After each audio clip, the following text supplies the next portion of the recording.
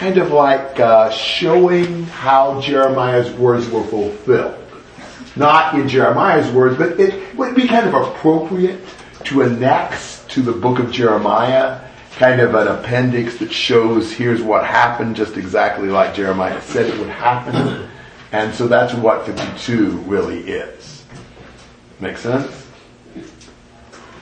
So we'll look for a moment here at 52. This is kind of, the additions to Jeremiah, maybe we should say. So 52 verses 1 through 11.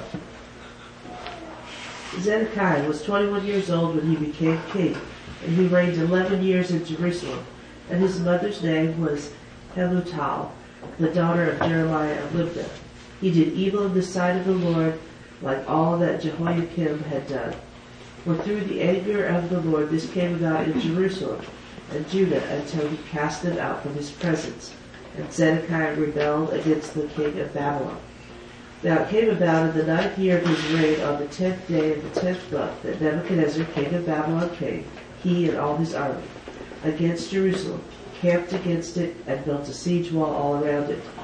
So the city was under siege until the 11th year of King Zedekiah. On the 9th day of the 4th month, the famine was so severe in the city that there was no food for the people of the land.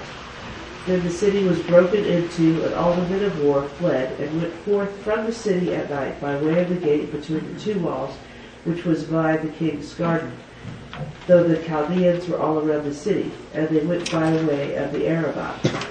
But the army of the Chaldeans pursued the king, and overtook Zedekiah in the plains of Jericho, and all his army was scattered from him. Then they captured the king, and brought him up to the king of Babylon at Riblah, in the land of Hamath, and he passed sentence on him. The king of Babylon slaughtered the sons of Zedekiah before his eyes, and he also slaughtered all the princes of Judah in Riblah. Then he blinded the eyes of Zedekiah, and the king of Babylon bound him with bronze fetters, and brought him to Babylon, and put him in prison until the day of his death. Okay. So we have this last king of Judah, Zedekiah. I don't know who wrote this, probably not Jeremiah, but it's showing the fulfillment of Jeremiah's prophecies, kind of validating them. And it agrees almost word for word with the end of 2 Kings, the last chapter and a half of 2 Kings. But Zedekiah is 21 years old, he becomes king. Babylon makes him king. He is the uncle of the king they took into captivity, Jehoiachin. And he does evil in the sight of the Lord, just like Jehoiakim had done. And God is angry with Judah and Jerusalem until he cast them out. All because of Zedekiah's rebellion against the king of Judah. His rebelling against the king of Judah sort of sinks the ship. And he double-crossed Babylon. I said against... What did I say? I said the king of Judah. Yeah, the king of Babylon. Thank you. His rebellion against the king of Babylon, against Nebuchadnezzar, was the final straw for Nebuchadnezzar. So Nebuchadnezzar comes in to destroy Jerusalem. Now, the destruction of Jerusalem is such a significant event that is recorded over and over again in the Old Testament. You find the destruction of Jerusalem in 2 Kings 25, 2 Chronicles 36, Jeremiah 39, and this chapter. 4 different chapters dedicated to the fall of Jerusalem. And so the siege blockades the city. You can't get supplies in or out. Eventually they eat the food that has been stored in the city and people start starving, which is not a real good thing. And finally, the city's broken into. I assume a wall was breached. And the gallant soldiers, led by their brave king himself, managed to escape and flee away from Jerusalem. So much for defending the city, defending the poor citizens of the city, and so forth. You know, they scramble as soon as they can get out of the city. Probably the army would have been too weak to fight Babylon anyway because of their starvation. And the Chaldean army doesn't really help to flee. They managed to catch up to Zedekiah and his army.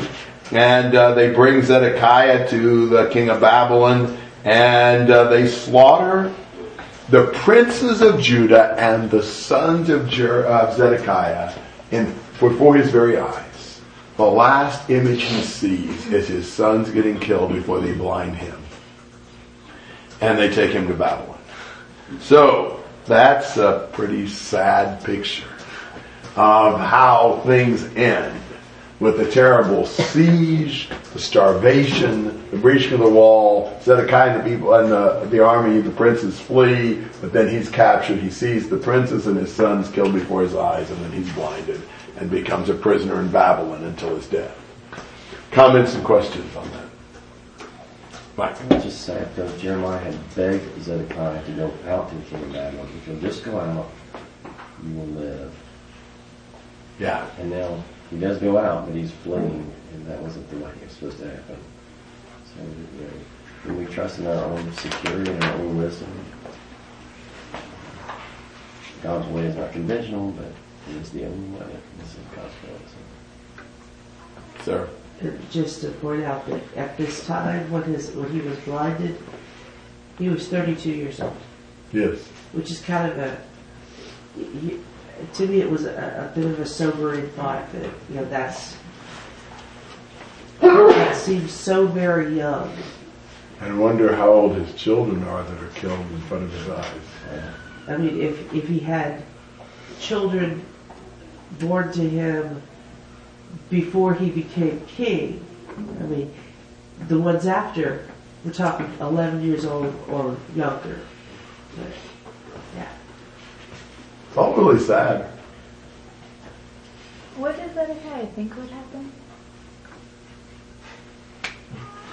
I suppose he thought Egypt would come and help. Okay, he wasn't relying on God to save him. No. Okay, but he thought you were going to say something. Zedekiah kept asking Jeremiah to tell him the word of the Lord, hoping the Lord would save him. But Jeremiah always told him, the Lord's against you.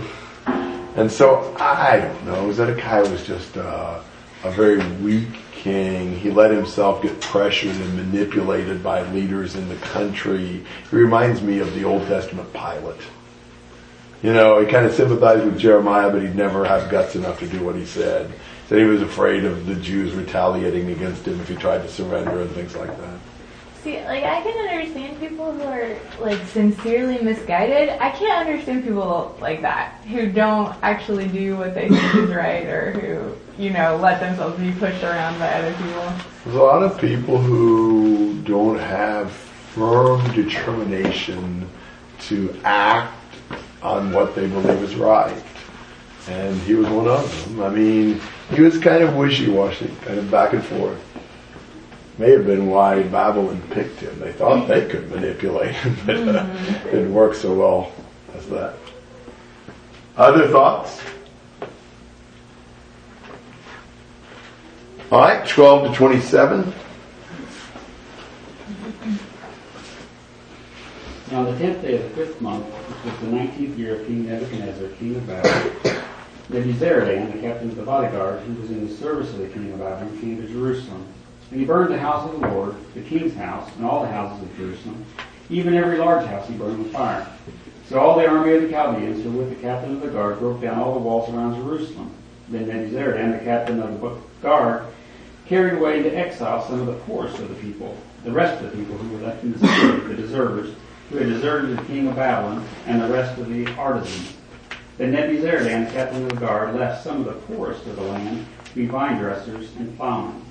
Now the bronze pillars which belonged to the house of the Lord, and the stands of the bronze sea which were in the house of the Lord, the Chaldeans broke in pieces and carried all their bronze to Babylon.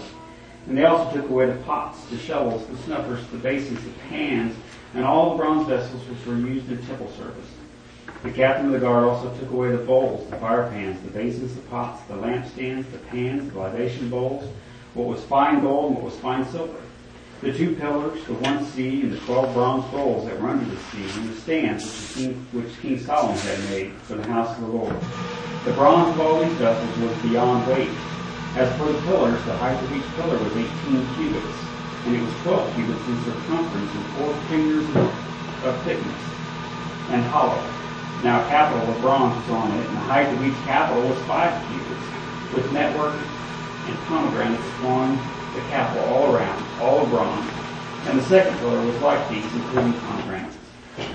And there were 96 exposed pomegranates. All the pomegranates numbered 100 on the network all around. And the captain of the guard took Sariah, the chief priest, and Zephaniah, the second priest, with the 3 officers of the temple. He also took from the city 1 official who was overseer of the men of war, and 7 of the king's advisors who were found in the city, and the scribe of the commander of the army, who mustered the people of the land, and 60 men of the people of the land who were found in the midst of the city. And Nebuzaradan, the captain of the guard, took them and brought them to the king of Babylon at Riblah.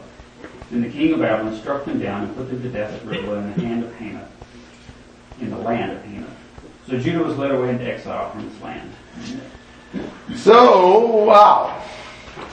The Babylonians burned the temple, the palace, all the important houses in Jerusalem, break down the walls around Jerusalem, carry away into exile the people,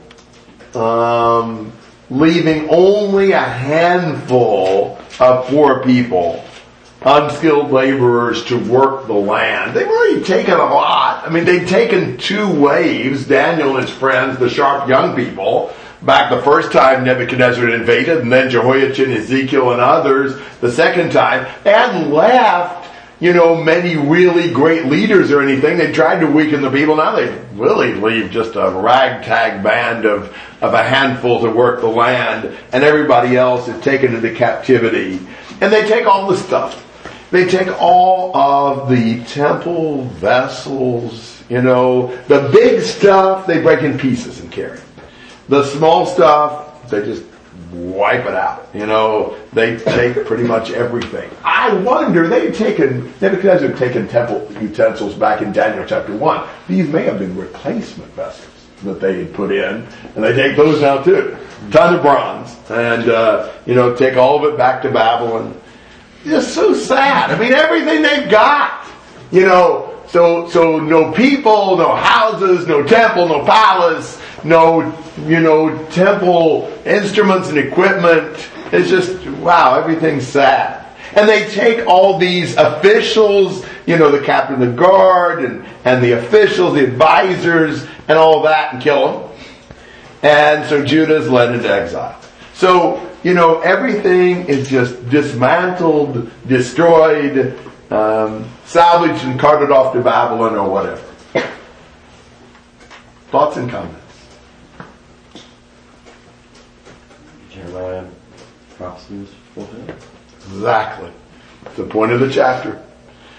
Jeremiah had said this. You remember the false prophet who said within 2 full years, like Hananiah said, all the temple vessels will be brought back. And Jeremiah says, on one occasion, if you guys really want to help, pray that God not take the rest of them. That's really the more likely event. And sure enough, it's just what Jeremiah said. Other thoughts?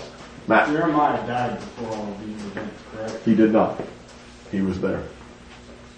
Yeah. Morgan. I find it very interesting. Like in a couple of other passages, you see like people wrote about how people just took stuff from the Lord's temple, from his house. They don't really go into detail of what they took, but in here, they took this brass, they took this brass, they took this brass, they took this pillar, they took this pillar. It's like, why is this one so more important than the others? But at the same time, it's just like, whoa, we know what they took. The full inventory. Yeah. It just makes it more real when you detail and you break it down practically article by article. It really makes you realize, wow. They're just gonna take advantage of anything they can get for themselves. I'm just always surprised there's anything left. I know. That's the truth. The number of times it's been raided. I assume they've refurnished it from time to time. I guess the pillars that always remain, but some of these things, weren't they originally gold? Yes. That are listed here? Yes. Okay. Some of them. Wait, so they took the gold and then they replaced it with bronze? That's what I'm assuming. Yeah. So I think some of the, I may be wrong, but I think some of the things would have been gold, like the censers and things like that. Well, even the capitals, the pomegranates, wasn't that all in gold originally, or is that not? I don't remember. You're probably right, but I don't remember, so. The netting or whatever it's called, the lake, The network, I guess it's called. These pillars, 18 cubits and 12 cubits in circumference. That's 27 feet tall. And then they got a 5 cubit. And then a 5 cubit. Yeah, a lot of the stuff was in bronze in 1 Kings 7. So I would have to go back and look a step at a time and see. Well, either way, there was, it'd been raided many times and replaced and stolen and replaced. Yeah, that's what I'm assuming is that they Nebuchadnezzar took a bunch of it and they put some back and so forth. But at any rate, it's just sad. It's just very heavy chapter. I mean, you think about the Jews reading this, and it didn't have to be that way. They could have listened to Jeremiah's warnings, and they could have repented, and this would have never happened. You need to listen to a prophet. You need to do what they say. God warned them. God didn't want this to happen. It's just, and we need this appendix just to kind of confirm what God spoke through Jeremiah. That's exactly what happened. God doesn't warn wastefully. When He warns, it's because there's danger. Andrew. How do we know what happened to Jeremiah since his words in the last chapter? Because he tells us earlier in the book. Really, especially chapter 39 to 44 tells us Nebuchadnezzar was given the option to go to Babylon or to stay. He stayed. Jeremiah, what did I say? Nebuchadnezzar. Yeah, an option. You can do whatever you want. Jeremiah, yeah. I always have Moses, preserving the animals in the ark and all that. So Jeremiah was given the option. He chose to stay with the people in the land under the governorship of Ishmael, under the governorship of Gedaliah, who was killed by Ishmael. And the people end up deciding to go to Egypt, even though they weren't supposed to. Jeremiah told them not to. They asked Jeremiah to find out from the Lord what they ought to do, and they promised and vowed they'd do anything God said. And when God said don't go to Egypt, they went to Egypt anyway. And Jeremiah ended up accompanying them to Egypt, whether by force or voluntarily, I'm not sure. And the last we see of him is in Egypt, in Jeremiah chapter 44. So that's how we know. Did things not work out well in Egypt? I forget. Well, it wasn't the right thing for them to do. We don't really see a lot, but what Jeremiah 44 says is that Nebuchadnezzar was going to invade Egypt, so they weren't going to really get away from him. Because wasn't there something about the courtyard there, and something was to be buried? Yeah. This is the king of Babylon's going to come and sit right here. Right. Oh, this is not the place to be now. Right. And I think when they went down there, I think they started offering sacrifices to the Queen of Heaven. Right. So the very people that went down there, and just proved their hearts on it. Well, yeah, they claimed that the whole reason for the defeat and the captivity was because they quit worshiping the Queen of Heaven. That was the real problem. They were determined never to quit worshiping her anymore. Wow. Not as bad as they can get. So basically, that group was a dead end. The future for the people of Israel was not those who were left in the land and went to Egypt, but was those who were in Babylonian captivity, which is the good fig, bad fig prophecy from Jeremiah 24. I think what was really sad was the people that went down to Egypt when they were in the city. And since they had it made, as Jeremiah said, I don't remember, he said, if you stay here, the land belongs to you. And they're kind of like the remnant that God was going to give them to re-inhabit the land. And they just kind of inherit. It wasn't like a beautiful land anymore, but you know what I mean? God was going to make them the remnant land. And they turned it down. Well, yeah, think all through what a difference it would have made if they'd have just listened to the Lord. But they haven't consistently over decades, centuries, and here's the result. Okay. 28 to 34.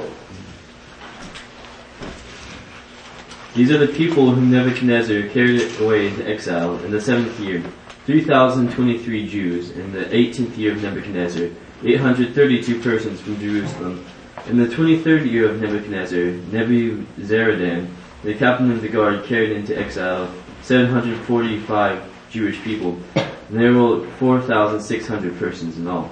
Now it came about in the 37th year of the exile of Jehoiachin, the king of Judah, in the 12th month, on the 25th day of the month, that the evil Merodach, king of Babylon, in the first year of his reign, showed favor to Jehoiachin, king of Judah, and brought him out of prison. And then he spoke kindly to him, and set his throne above the thrones of the kings who were with him in Babylon. So Jehoiachin changed his prison clothes, and had meals in the king's presence regularly all the days of his life, where his allowance, a regular allowance, was given him by the king of Babylon, a daily portion all the days of his life until the day of his death. Well, this is kind of a question mark for us in some ways here as we look at Jeremiah 52 starting in 28. Because you've got Nebuchadnezzar carrying these groups away into exile in the 7th year, 18th year, and 23rd year, and he's carrying numbers of people that we might not have expected to be so low. So what are these captivities? I'm going to make a couple suggestions. I'm not confident, but here are some possibilities. Is the 7th year of Nebuchadnezzar when he went in and carried away Jehoiachin and Ezekiel and that wave? That would have been about the 7th year of Nebuchadnezzar. He became king actually right after he took Daniel and those guys into captivity. So that would have worked out about the 7th year. Then 11 years later, the 18th year, that would have been when he took Zedekiah and the rest of the people. The 23rd year is kind of a problem for us. Who did he take 5 years later? Could there have been some others he took, some who may have been left behind after Gedaliah was killed? Or something like that? That's kind of the question mark there. You really don't know anything about that third wave in the 23rd year of Nebuchadnezzar, but no reason that there couldn't have been some other taking of captives that were left there into captivity, I assume. We also don't know when Gedaliah was killed. I mean, you don't know if it was right after he began reigning or some years after, and so, that's another question mark. Perhaps this was a captivity even before Gedaliah was killed. Who knows? The numbers seem low. Only 3,023 Jews. If we're in maybe Jehoiachin's time, only 832. And the time when he took them into Babylon in Zedekiah's day, and another 745. I mean, that just doesn't seem like enough. I'm not sure what to do with that. Some people suggest this only account of the males, or maybe the males that were men of war. We do know there are times when only those were counted. That might help some. Maybe some other things count women and children. I don't know. Maybe these are family groups. There's a lot of things sometimes in these points that we're not sure. We get some information here, but we're not sure exactly what it is and how to fit it in. So, do you have thoughts and comments through verse 30? Do we have other numbers listed somewhere else? Well, a little bit. For example, in 2 Kings chapter 24 and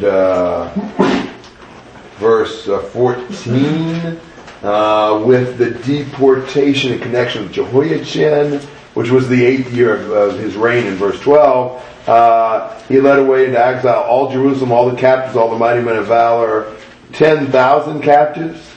All the craftsmen and the smiths, none remained except the poorest people of the land. So that would be 10,000 as opposed to what we're seeing as 3,023. Was that the 8th year of Nebuchadnezzar's reign in that reference? It would have to Probably be. because verse 11. Yeah, because Jehoiachin had reigned 3 months.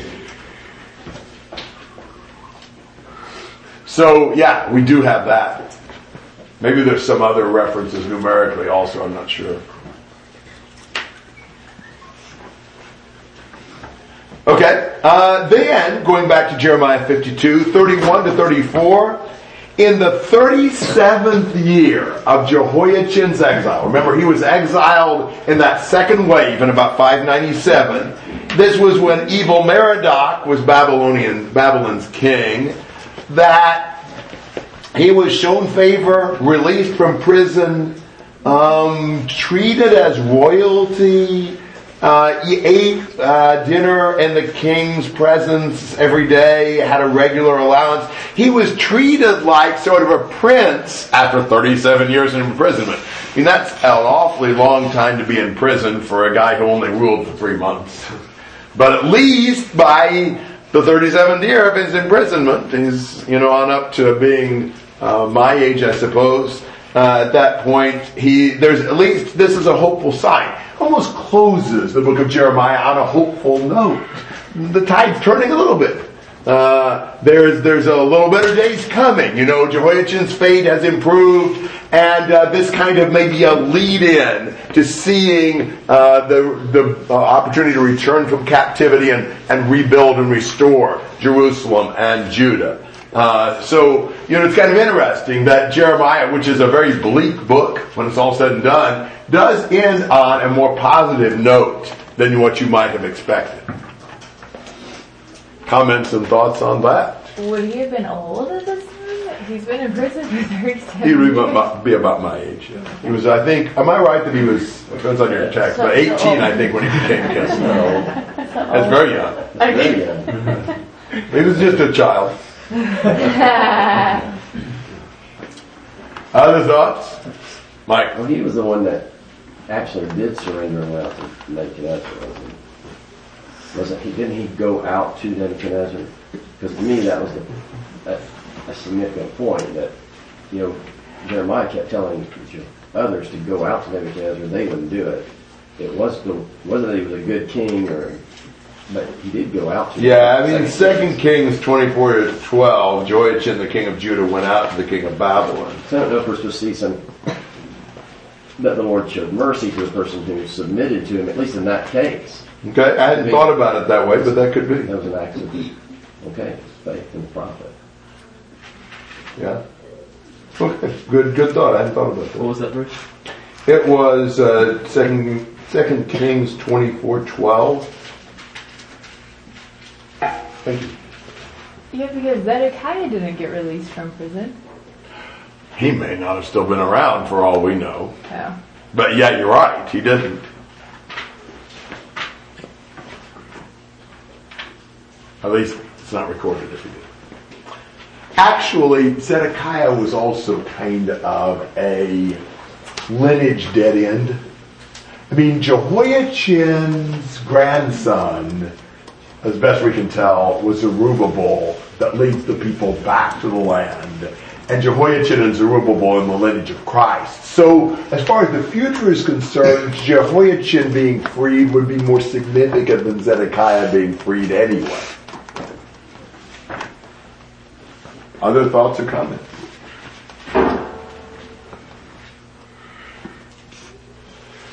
All right. Well, it's good to study together. And we are going to work on Lamentation.